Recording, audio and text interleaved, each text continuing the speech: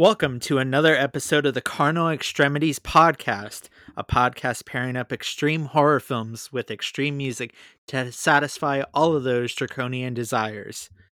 I am your host, Reyna Cervantes, and joining me as always is... I'm Vannah. Hello. How has your week been? It has been a week. I started school again today, actually, so I've just been a little frazzled getting ready for that. But other than that, I've been enjoying watching some horror movies. Like always, I low-key don't expect anything more of you. No, I'm kidding. No, that's literally all I do. Just school and horror movies. Pretty much. And the two intertwine. So. Well, see, look, now you made it like part of your livelihood. So watching horror is like sort of required to live in a way. Yeah, I just call it research now.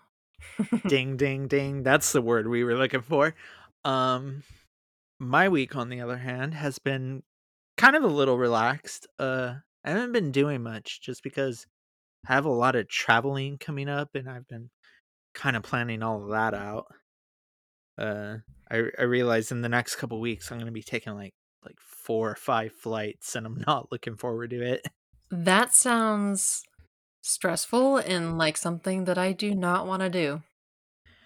I mean, I like traveling. It's just I don't like having to go to the airport so early. I don't like having to go 2 hours before my flight, and one of my flights is at 7 a.m. So I got to be there like at 5 a.m. at the airport. Oh, yikes. Are you Yeah. flying out of LAX? No, I'm flying out of Palm Springs to Phoenix, and then Oh, from Phoenix to Austin, Texas for 2 days, and then back to Phoenix. goodness. That I'm glad it's not me. Yeah, all this during like Super Bowl weekend too, so I'm just like, and for like people listening that don't know, the Super Bowl is in Phoenix this year. Oh, I Yeah. I've been completely oblivious to everything Super Bowl, so I'm just finding that out right now. So that sounds like it will not be a super great traveling time. I know when I went to Russia, it happened to be when the World Cup for soccer was in Moscow. Mhm. And we were only in Moscow for like a couple days. Like most of my trip was in other places, but we did visit Moscow for a couple days and it was not great having to navigate around a bunch of soccer tourists. Mhm. Yeah, I'm hoping for the best, but kind of expecting the worst. I really like planned the Austin trip like kind of on a whim because I'm going to be staying in Phoenix for an extended period, and then an event is coming up in Austin, Texas that I really wanted to go to and finally visit some Austin friends. And I was like, okay, I'll go out there in like 2 days. As soon as I'm there, I'm turning around and coming right back. But then I was like, Yeah, oh that shit, does. Super Bowl Sunday. Yeah, that does sound fun. I guess I've never been to Texas, so I've always wanted to visit Austin, but Yeah. definitely we'll do that at a different time of the year. Yeah, I'm going for a KingCast event. They're screening Maximum Overdrive and 35 millimeter at the Alamo Draft House.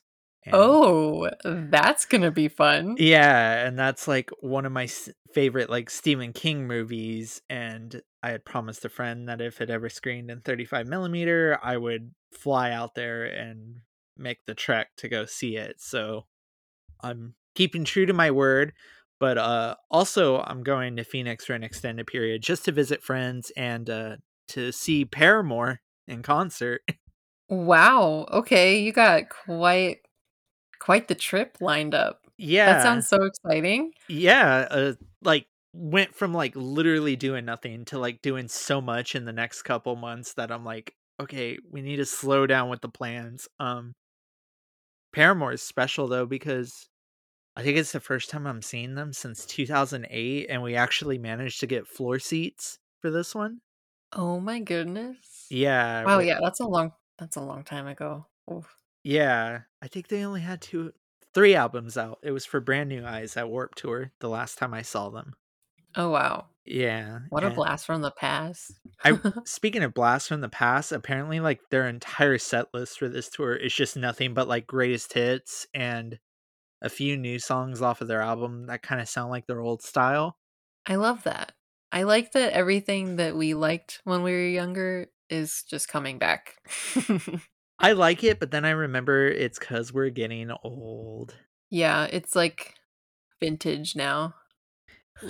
Listen, I started to turn into a skeleton when Hayley Williams, like, said she was, like, 34 years old. Oh, yeah. Ooh, I use her, brand of hair dye, actually, Is that any the Dye good? Young. I had thought about trying it last time I dyed my hair, but I didn't know if it was any good. I like it. It's, Mhm, the formulation could improve. It's a bit thick and mhm, in certain ways makes it hard to actually figure out how your hair will turn out in regards to, like, how it compares to other, like, fashion dyes. Like, when you're doing your hair, like, neon green, mhm, it it's best that the hair dye itself is the color that it will be mhm, turning out. But I used her, like, copper color, which is, like, kind of like her almost her signature hair color too, mhm. and I really liked it. Um, I'll definitely be trying it in the future. Not sure what hair colors I'm gonna try, but yeah, I enjoy it.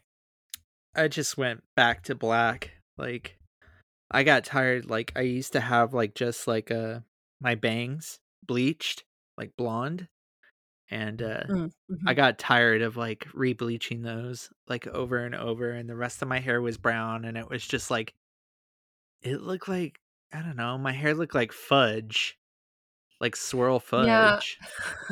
Oh, no.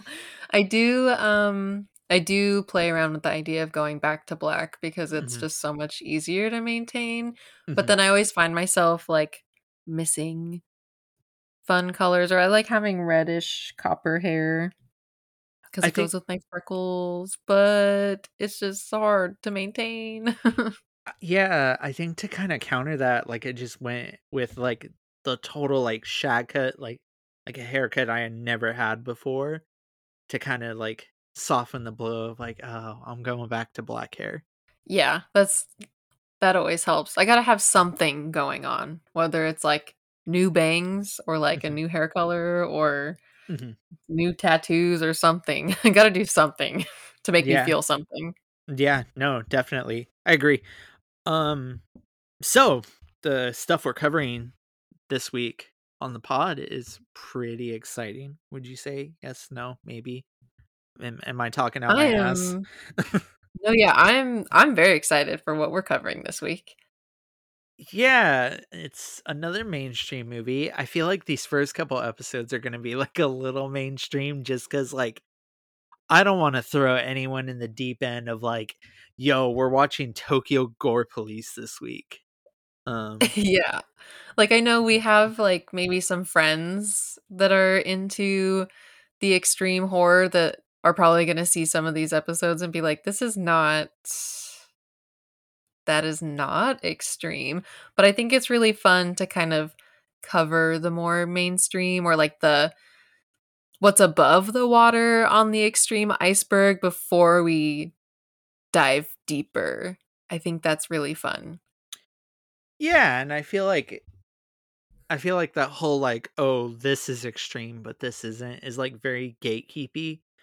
And if I can, like, open the gate to somebody to try out, like, more extreme stuff or, like, the more aggressive side of the extreme spectrum, I'm all for it, and if that means covering these lesser or more mainstream ones to kinda nudge them in that direction, I'm all for it. Yeah, I think it's almost fun if it was like a guide to extreme horror. You would start small, especially like, if you had a friend who wasn't a horror fan, like think about the things that you would start showing them to ease them in, and then like you take those steps. Like, I don't know. I mean, I guess maybe some of us, but I don't know anyone who just like started their horror journey by like trying to watch August Underground or something, you know? Like you're gonna Jesus. you start with the Saws and the Hostels and the, you know, the studio horror, if you will, like before you get deep. Mhm. Yeah, not unless you're just like a total psychopath and you do start with August Underground, which I would really like to meet the person that is their first horror movie. Yeah, so I guess shout out if any of you weirdos are out there, let us know. Oh my gosh. Or don't let us know. I'm not judging. Maybe it's best we don't know who you are. Um, Yeah. but that leads me to introduce the film that we're covering this week. Um, the film we're covering this week is The Devil's Rejects, written and directed by Rob Zombie, released July 22nd, 2005. After a raid on the rural home of the psychopathic Firefly family, two members of the clan, Otis and Baby, manage to flee the scene. Heading to a remote desert motel, the killers reunite with Baby's father, Captain Spaulding, who is equally demented and intent on maintaining the murder spree. While the trio continues to torment and kill various victims, the vengeful Sheriff Wydell slowly closes in on them, leading to a ruthless final showdown. The middle chapter of Zombie's Firefly trilogy, The Devil's Rejects is often considered an improvement over its predecessor, The House of a Thousand Corpses, and has built up a large cult following over the years that in turn has led to the final part of the trilogy, Three from Hell, finally being released in 2019. What police have uncovered reads like this. Words can't describe it. We here, we are playing on a level that most will never see. You're gonna start the killing. You best start it right here.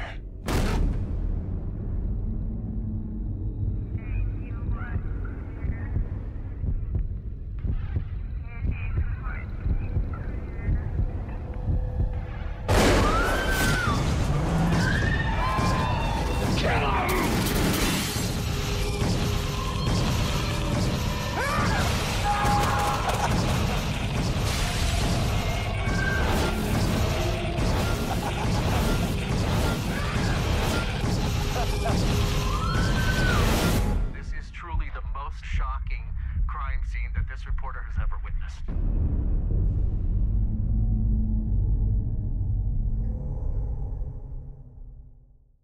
Okay, Vanna, I want to say that you suggested both of these picks this week, in a way, right?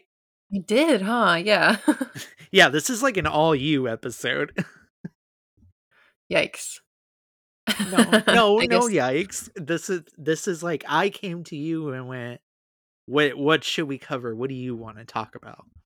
yeah, yeah, I don't really know exactly what made me think that this should be our next pick. Um I've just been like a lifelong Rob Zombie fan, I guess. So I guess it almost seemed fitting, I guess, as far as my personal journey as a horror fan to like, you know, cover one of the things that is like quintessential to my being. Mhm.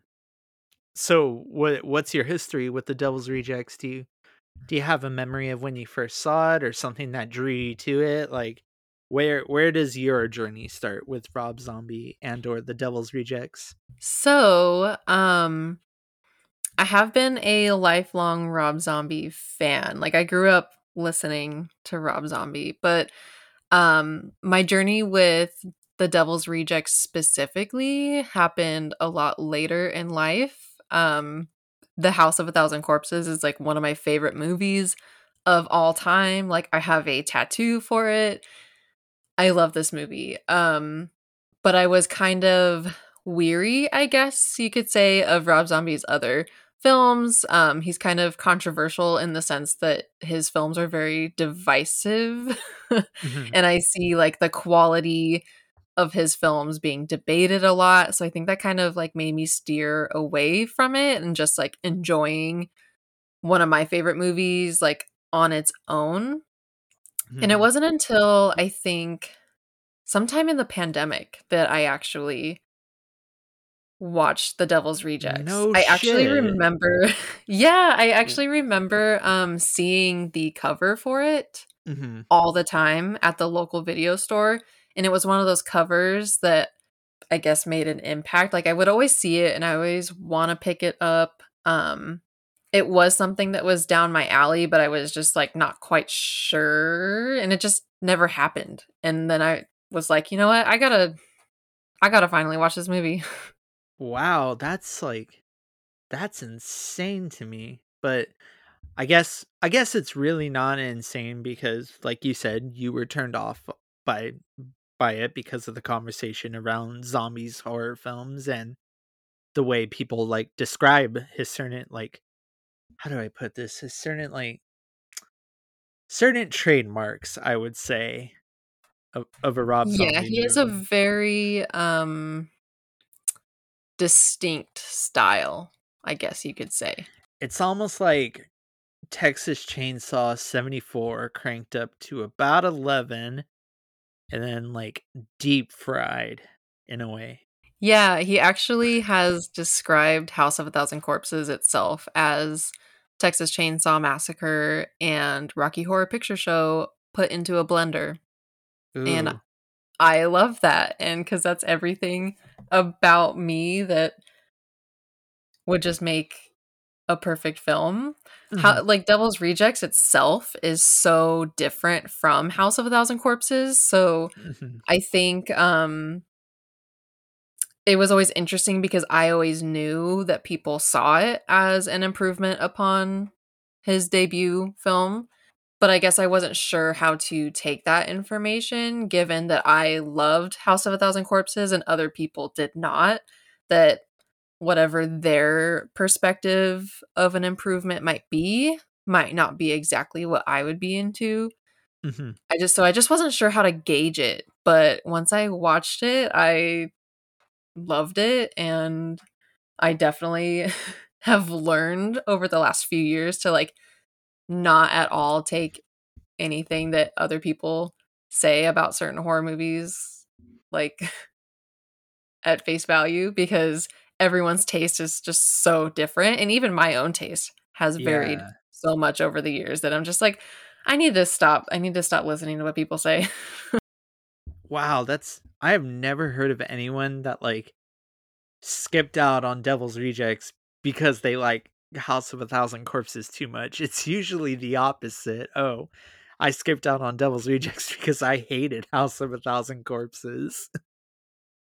Yeah, yeah, I guess just knowing that people saw it as an improvement, Mhm. I was like, I don't know what your It's definition of improvement like, not knowing, w like, what people like about a movie or don't like, it was could it a be fr everything I don't like. yeah, was it like a fear that everything you loved about the first one was just gonna get tossed out in the sequel and, like, thrown away for, like, something completely new? Yeah, I guess so, I guess that, and then also, I think his other films have started to make their own reputations. I Mhm, wasn't initially a fan of his Halloween, which came out only a couple years after this film, so I already had a perception of other films he was making after having a more established directorial style come from Devil's Rejects, so then, like, in retrospect, I wasn't sure what I would be getting with Devil's Rejects. I definitely have changed my opinion of some of his other movies too, and that's why I also finally made the dive, experiencing some of his other films along the way. I like during COVID, I just did kind of like a Rob Zombie marathon. I think mhm, because during that time, Shudder put the Firefly trilogy on to Shudder. I think, or like 31 had released. So because of that, and in light of just marathoning movies and what I watch typically coincides with what Shudder's releasing at the time. So I think that's when I did that kind of like marathon of his filmography Still missing some stuff, but you know. I find Rob Zombie to be one of the more interesting directors working in the horror scene today. He exists like almost in his own category where he is so committed to his style and convictions, whether they be good or bad, as in the end result, that you almost can't help but respect how much he commits to the bit, for lack of better Yeah, terms. that's 100% how I've grown to love him in a way. And another reason why I also want to continue to take a bite at each of his films, regardless of whether or not it's something I want, because he's not making movies we want, he's making movies he wants. So Mhm, I just absolutely respect that about him. I also just respect that he himself is a huge horror fan. And you mhm, can tell that a horror fan is making horror movies that he wants as a mm, fan. And I just respect that. I love that he's not going to really like bow down to anything that anyone wants, regardless of whether or not we like let his movies flop or, like I just think that's so unique. And I think whether or not his style is for you, you should value that someone is sticking with their style. Like, I think that's so important to like value in an industry like the film industry. With mhm. so many like directors or filmmakers get so discouraged because of feedback or studio drama, production hell, funding issues, and he's not one of those people who lets that bring him down. I would say that The Devil's Rejects, in a way, is the first Rob Zombie movie where he kinda really comes into his own style.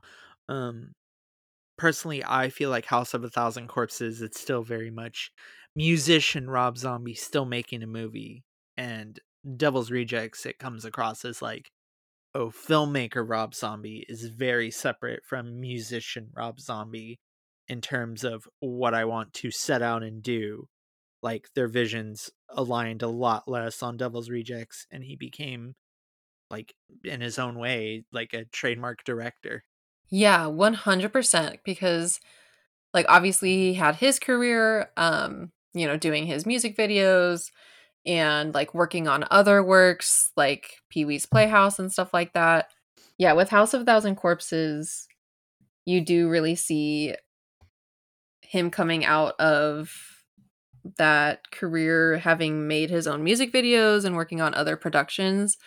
Also, House of a Thousand Corpses was conceived Mhm, when creating a maze for Halloween Horror Nights. And I mhm, feel that the film itself feels like you're moving through a maze. So it's interesting that a film came from a maze rather than what we typically see with Horror Nights, where the mazes are themed from films, I mhm. guess, if that makes sense, which is fun because in 2019, I did actually get to go through the House of a Thousand Corpses maze that they had that year at Horror Nights. Oh, wow. But yeah, so I think it's it's definitely, you know, a debut film. You can see the seeds being planted in what is going to become his style, but Devil's Rejects for sure feels like he's really coming into his own. And Mhm. not just with style, but also like actors that he likes to work with and things like that. So I do think that this film is just really important for his career. I guess maybe gaining some respect as a director rather than this weird kooky movie that feels like a weird maze or music video. And I don't know. Yeah, it's really interesting to see that step that happened between these two films. This came at a time when Lionsgate was kinda going all in on the more extreme side of horror. They had done Saw the year before, they already agreed to do Eli Roth's Hostel, and they greenlit this after making all of their money back, from distributing House of a Thousand Corpses on, like, a single like first day theatrical run. So they kind of like funded this movie and told him, go nuts. Like, what's your next idea? And Zombie has gone on record to say that he wanted to make this one more horrific and less cartoonish than in Corpses. Um, why do you think that is? Do you think there was like more motive behind that, or was it strictly a creative decision? I would like to say that's just a step he probably wanted to take as a director. I know a Mhm. lot of directors, they like try to, I guess, artistically put themselves on this trajectory where they're like moving from one step to another, almost like challenging themselves. Mhm. So I would like to say that it was maybe an artistic challenge to, especially to gain respect and like move away from just like you said earlier, like music video director, musician Rob Zombie to filmmaker, director, writer Rob Zombie.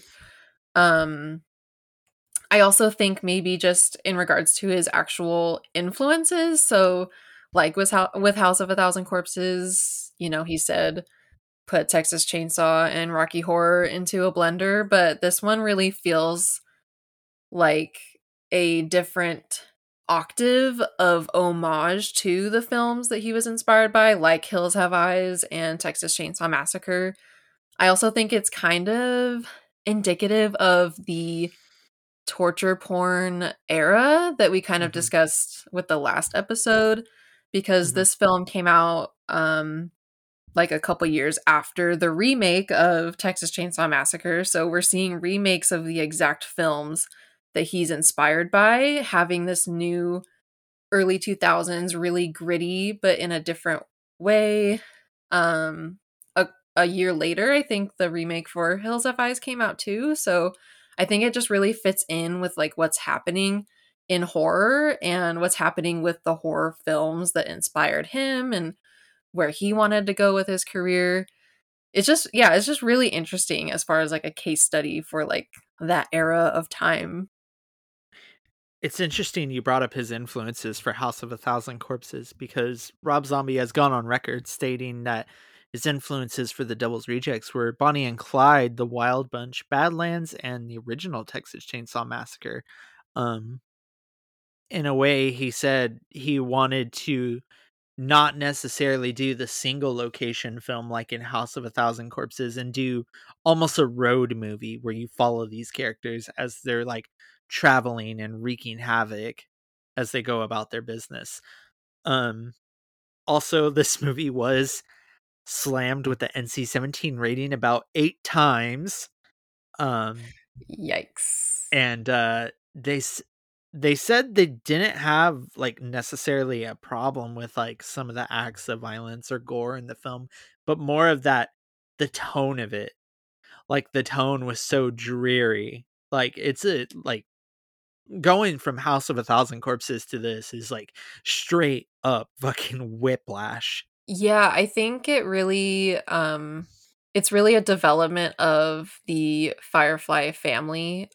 Even if we aren't situated within the home of the Fireflies and with the entire family together as a unit like we see in the first film, but like developing the characters that people care about, like Baby and like Otis and Captain Spaulding or Cutter, we hear him referred to.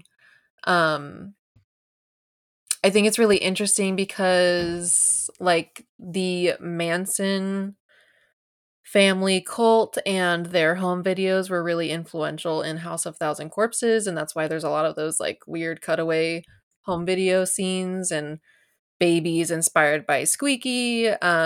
And Otis kind of plays on that like Manson type of character where he's like spewing these weird monologues and all that such. But then we kind of see a little bit more grounded of characters, and I think that's what gets people uncomfortable. He's not a lunatic spewing some weird monologue. He's a very dangerous criminal. And even Baby, like she's not just eye candy that's luring people to the house. Like she means business in this movie.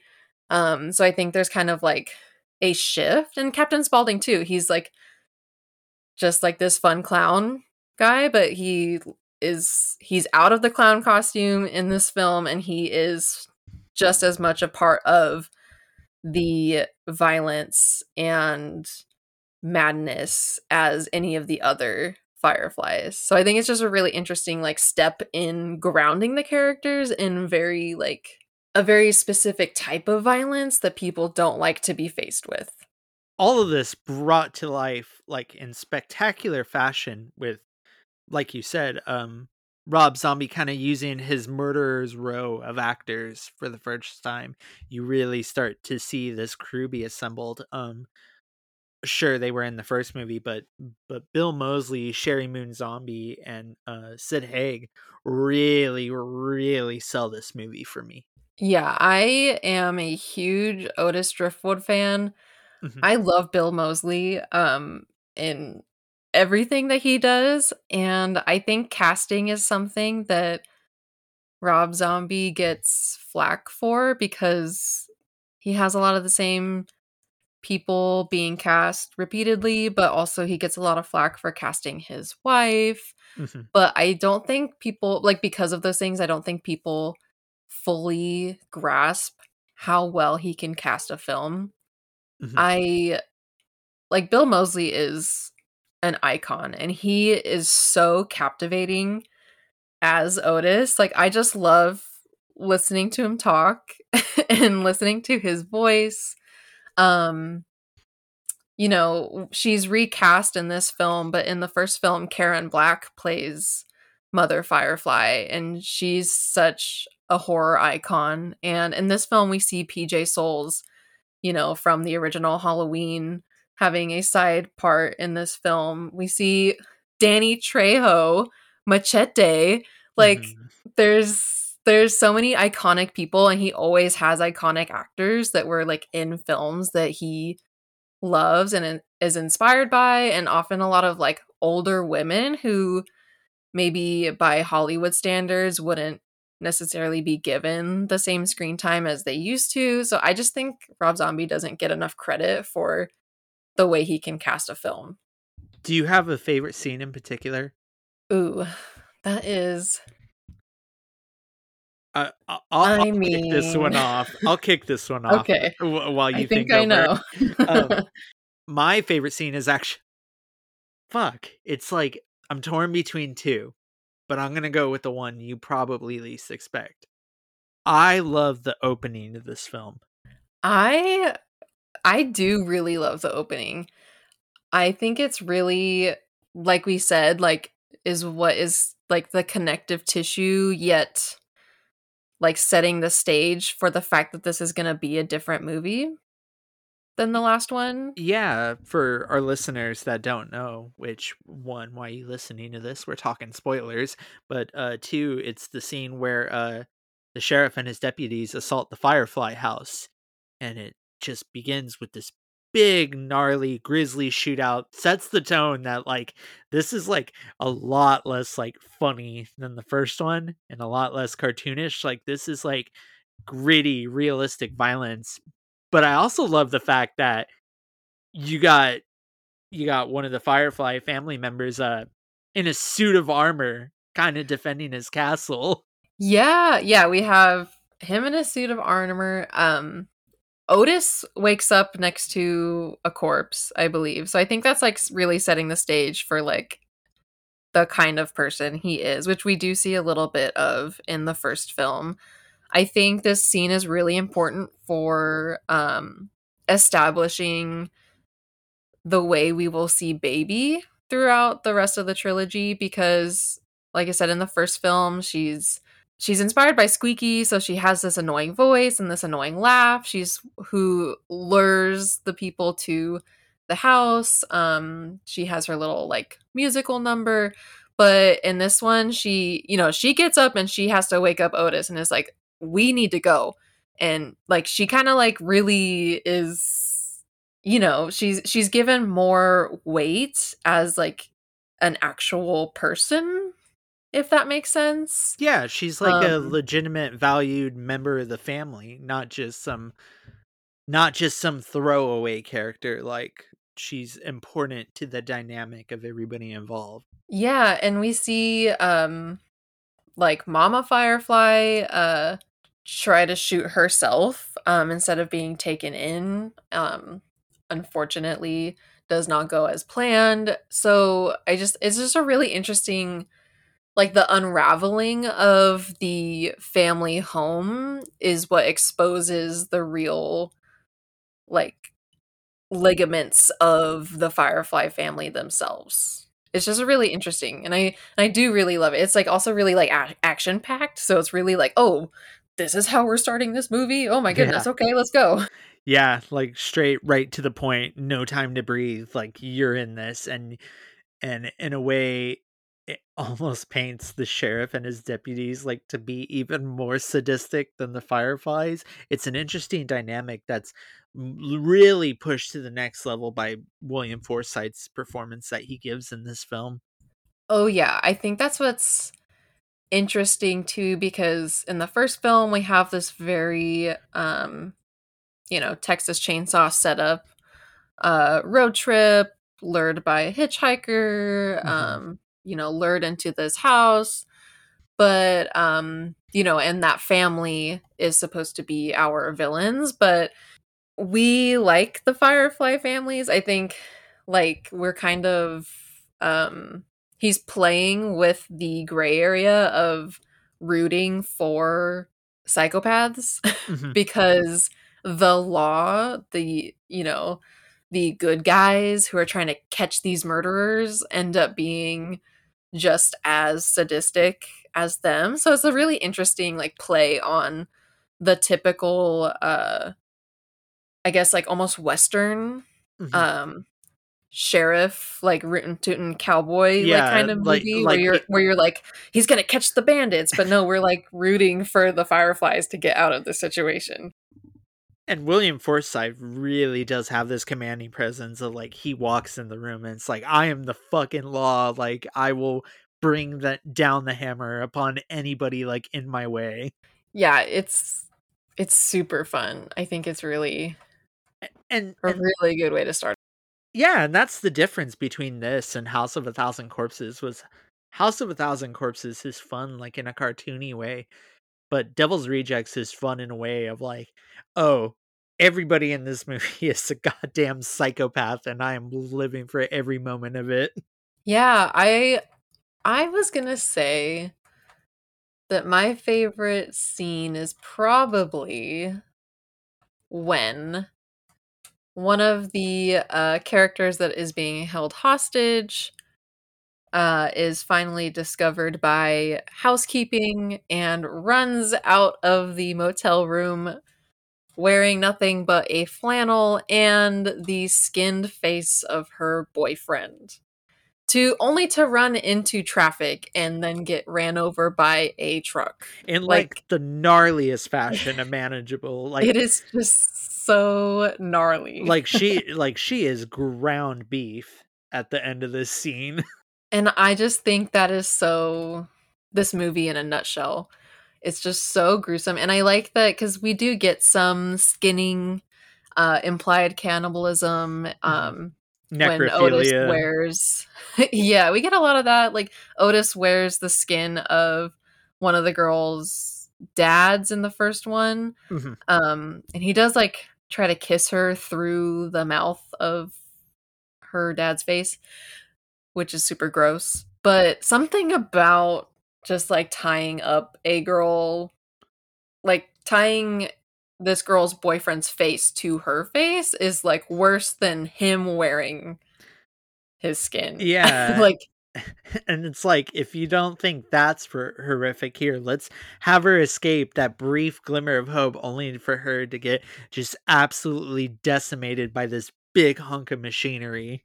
yeah, and I think that's kind of, like, one of the things that places it within the trends of early 2000s horror, that very nihilistic, no escape, no happy ending, Yeah.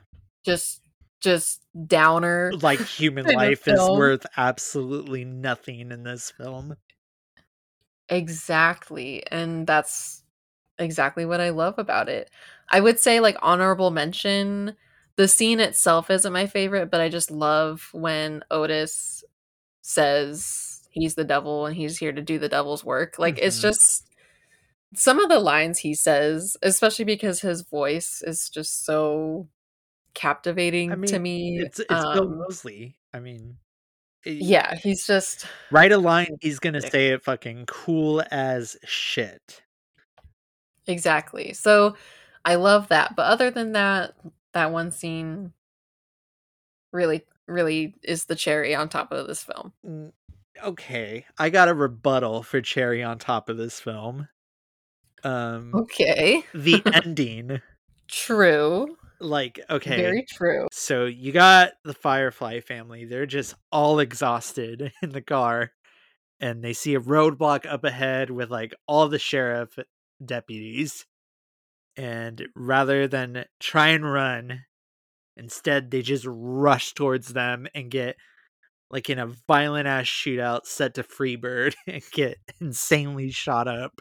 That is like, that's another thing that is just so, like, Rob Zombie Mhm, to me, I guess, like, and I think that also speaks to some of the influences you mentioned before, like Bonnie and Clyde and stuff like that, like, really just this, like, going out, guns a-blazing, mhm. like, "You'll never catch me alive," which Well, we find out is not the case, but it really sets that very, like, they don't give an F about nothing. Like, mhm. It's they are gonna fight their way through, and, like, you could tell they're really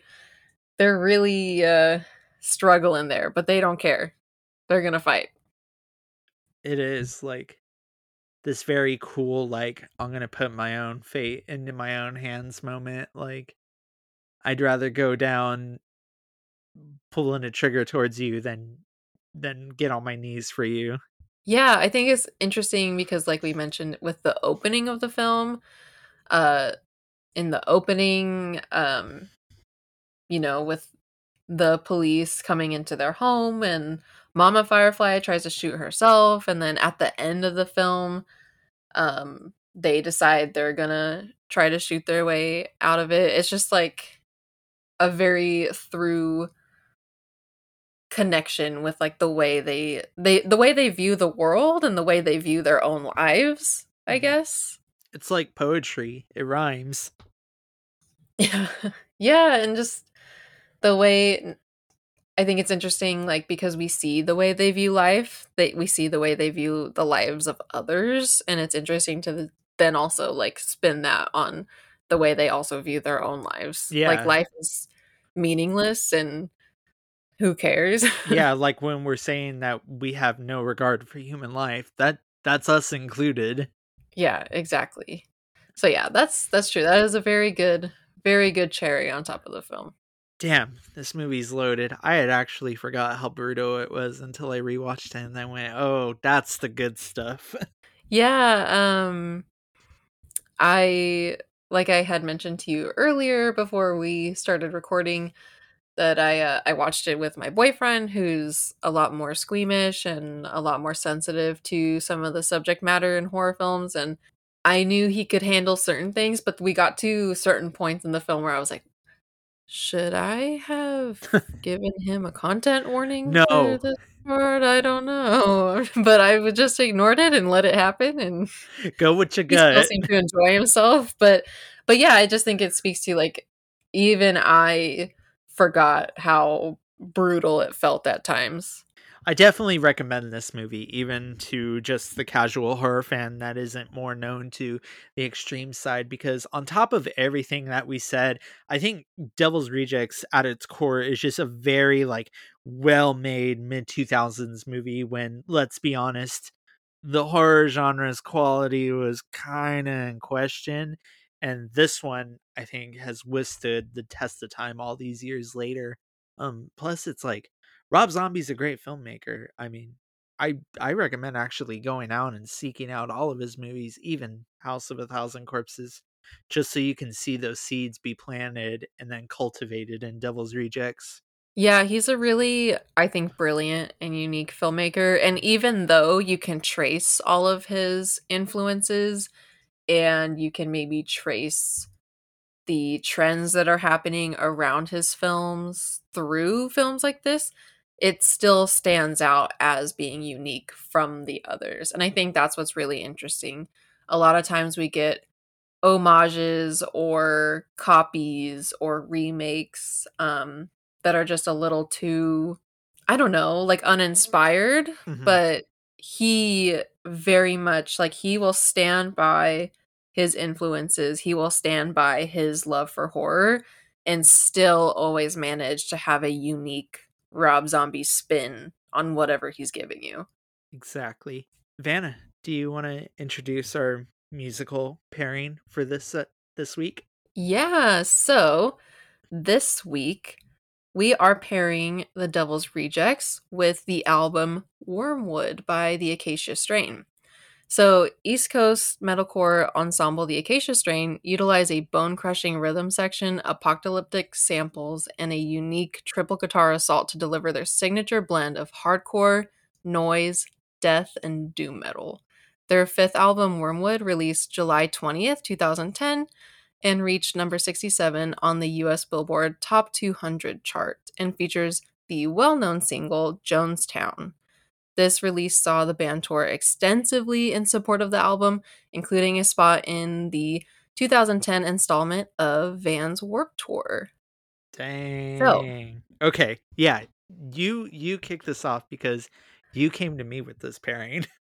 yeah, so while this in a way speaks a little bit more to maybe House of a Thousand Corpses, there are just so many connections you can make with this album. So, first of all, Devil's Rejects is a mean film, and this album is mean. It is nihilistic. It really speaks to those themes we were talking about of like the way you value human life and like how meaningless Mhm, things are. It's just it's such a like oof. It hits. But, like, one of the biggest connections that, like, initially stood out to me is the first song on the album, Beast, starts with the monologue from Squeaky that is, infamous, like, from the Manson family, which is exactly who Baby is inspired by, and she actually recites the exact same monologue in one of the home video cuts of House of Thousand Corpses, so literally, whenever I watch House of a Thousand Corpses or any of Rob Zombie's movies, or I'm listening to one of the songs on this album, like, I think of the other. I'm like, "Oh, I wanna, like, watch that movie now," like, or, "I wanna listen to that album now." So, like, that's one of the first things that made me think of it, and just the overall influences, I guess, like, the second song is called Hills Have Eyes. mhm. That is a film that inspired this film, so, I think there's just a lot of those, like, connections, and there's a reason those themes show up both in this film and in the album, like, it's just a really interesting, like, I think, perfect pairing. I don't know, do you have any thoughts? So, for listeners that aren't aware, my social media handle is a combination of 2 Acacia Strain songs, JFC and Doomblade. So when Vanna came to me with this, I was like, "Oh, fuck yeah." Was, like, my initial reaction. Um, all those things she said was true, but also I find this album to be one of the seminal, extreme metal albums in my canon. Like, this is an album that I regularly listen to. The Carpathian is actually on my daily workout playlist, I which love that. it's like honestly one of my favorite tracks. You have stuff like Bottom Feeder, Jonestown, obviously a hit, and I believe is still like a mainstay in the Acacia Strain set list.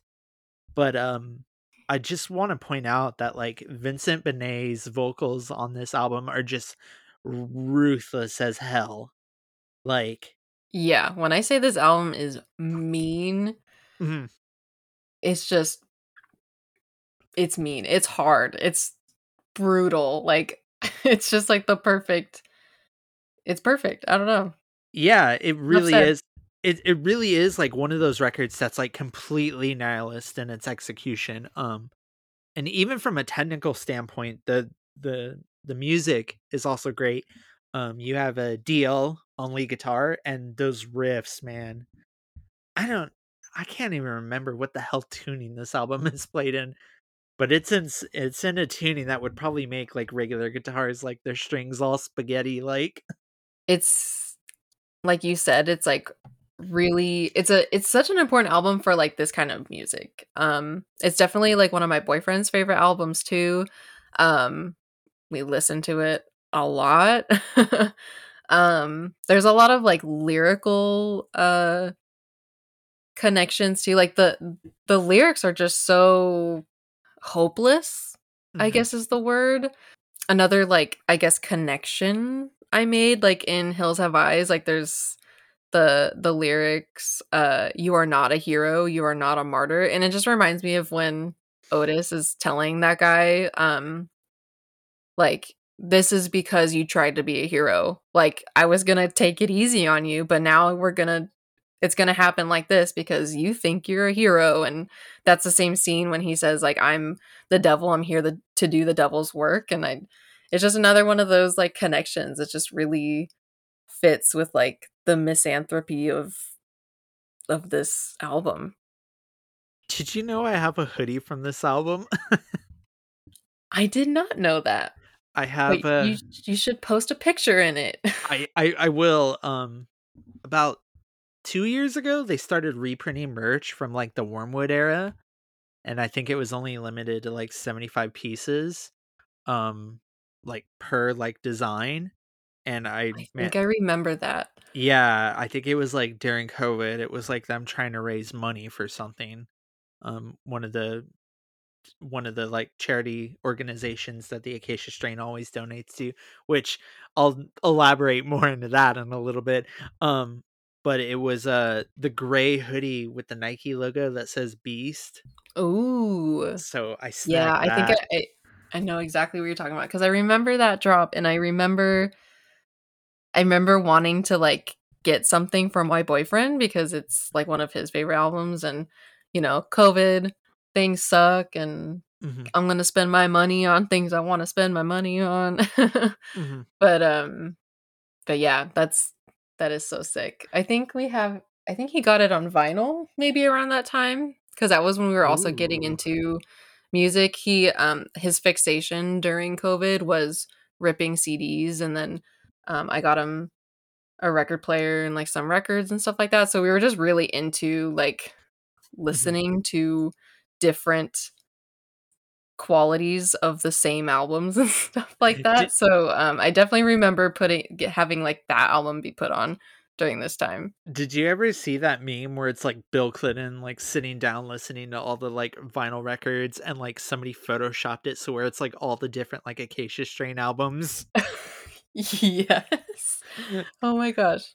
Um, what I was gonna say though is like when you meet members of this band, it like totally kills the illusion because Vincent Benet is like one of the nicest dudes of all time, and this band like donates to charities all the time. If I recall, is he vegetarian or vegan? He's one or the other, I think. I think he's vegetarian, but he could be vegan. I don't know, I feel like a lot of vegetarians eventually cross that threshold, which I always love, and Rob Zombie's vegan too. Yeah, So there's another there's a connection. connection there. They're Yeah, like both musicians that like scary on stage, but like are like total like from what I hear sweethearts. Well, I've met Vincent Benet before, and he's total class act, very nice guy. And from what I hear, Rob Zombie is the same way too. It just goes to show that like at their core, they're entertainers. Like, um, yeah, I think, like, the art, mhm. um, the expression that is chosen for art is not indicative of a person's nature. Mhm. which there's so many musicians in like these kinds of genres and also so many people within the horror genre that are like genuinely beautiful people. Like I also think like every friend I've made in the horror community is like the most loving and giving person, and it's like such a beautiful community, and I feel that with a lot of like my friends and like the music scene too. Like I mean obviously there's a lot of drama that happens, especially, you know, like what we discussed last week, but there are so many people that are just so caring and so giving, and like you would think that they're so scary like when you listen to their vocals or something and then they come and say hi to you and they're like these sweet cinnamon rolls. I Mhm. love it. It's just like a beautiful, I don't know, it's just beautiful. I mean, I have nothing more to add to that. You kinda summed that up perfectly. Um, I definitely recommend people check out Wormwood. It's way more on the aggressive side, but it's a total banger of an album. I mean, I used to have, like, basketball shorts that said "bottom feeder" on it. Yes, I love that. Basketball shorts, like some of the best merch of basketball Yes. shorts. For those that don't know, like, it's a thing that, like, hardcore, metalcore, and, like, deathcore bands, like, put, like, their logo on basketball shorts of all things. Which is another thing that's been bleeding into the horror community too. Like, I was gonna buy this like Chucky set that was like a tank top and basketball shorts, Uh-huh. and I was like, when did this start being a thing? Like with the shorts. But I showed my boyfriend and he was really into it because he too loves his basketball shorts.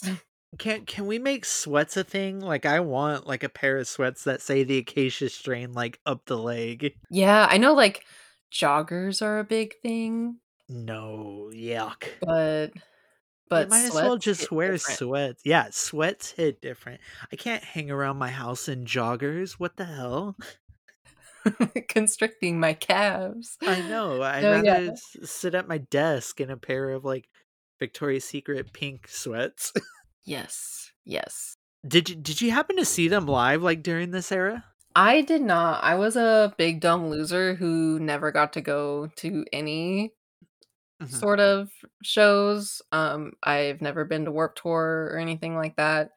Um, yeah, it was not in the cards for me. I went to a few like smaller shows, like local bands, at like a more local venue. A lot of my friends had like tribute bands. Um, I saw Avenged Sevenfold once. My dad would take me to see Rush with him. That was like when I was allowed to go to concerts and stuff. Oh my Other than gosh. that, I was too poor to do it. I saw them a couple times during their touring of support for this album. I saw them once on Warped Tour, which was pretty wild. I don't think the Warped Tour crowd kind of expected how aggressive they were. Um it was pretty great though. And then I think I wasn't sure if it was for this album or their follow-up album. I saw them on that Eternal Enemies tour with Emir, and Oh. that one was at Soma San Diego on the side stage. So it was like, for those of you listening that have no idea what the hell I'm talking about, Soma San Diego is a venue in San Diego, obviously. It's in a hollowed out movie theater. Now, you got, I want to say it was like 5 or 6 screens, and like 5 of the rooms they turned into one massive room for bigger like bands. And then they kept one room the same size and they called that side stage. And sometimes tours would go there and they would only play side stage, and that was one of the tours that played side stage, and it was like, let me tell you, it was like a portal to hell had opened up in the middle of that pit. Oh, I can imagine. That sounds like it would be so fun, yet so dangerous. It it was so wild because this was also like that era where it was like, oh, you're either an Acacia Strain fan or an Emir fan. You're not both. And then they randomly announced that they were gonna tour together. Yeah, that's interesting. Yeah. I would have loved to, I think that would have been so cool to say that I've been, but I have not. But that's okay. I always recommend seeing them. Unfortunately, they haven't done an album since like 2017, so I don't really know what's going on with that band currently, but hopefully they do make a comeback one day. If not, we will always have Wormwood. Yes, we will. So, Vanna, where can everyone find you on social media? Well, on Instagram, I am the Horror Helion. On Twitter, TikTok, Letterboxd, all that good stuff. It is just Horror Helion. And I also have a blog, thehorrorhelion.com, where I'm posting all updates about podcasting ventures, articles that I'm working on, which I actually have something coming out hopefully in the next couple weeks. Can't say more than that, but if you follow me or you follow my blog, you'll be updated on that. And you can always find me at JFC Doomblade on all social medias. You can also find my work being published pretty regularly at bloodydisgusting.com and fangoria.com. I got some shit I'm working on right now. I think I told you off the air that I can't reveal just yet, but things are Very exciting stuff. yeah, things are looking really up in 2023 to be honest. I'll be sure to tell everybody when I can, but other than that, thank you for tuning in to this episode of the Carnal Extremities podcast. Please look for us on Spotify and Apple. Leave a 5-star review, not anything less, because that doesn't help us. And we'll see you next time.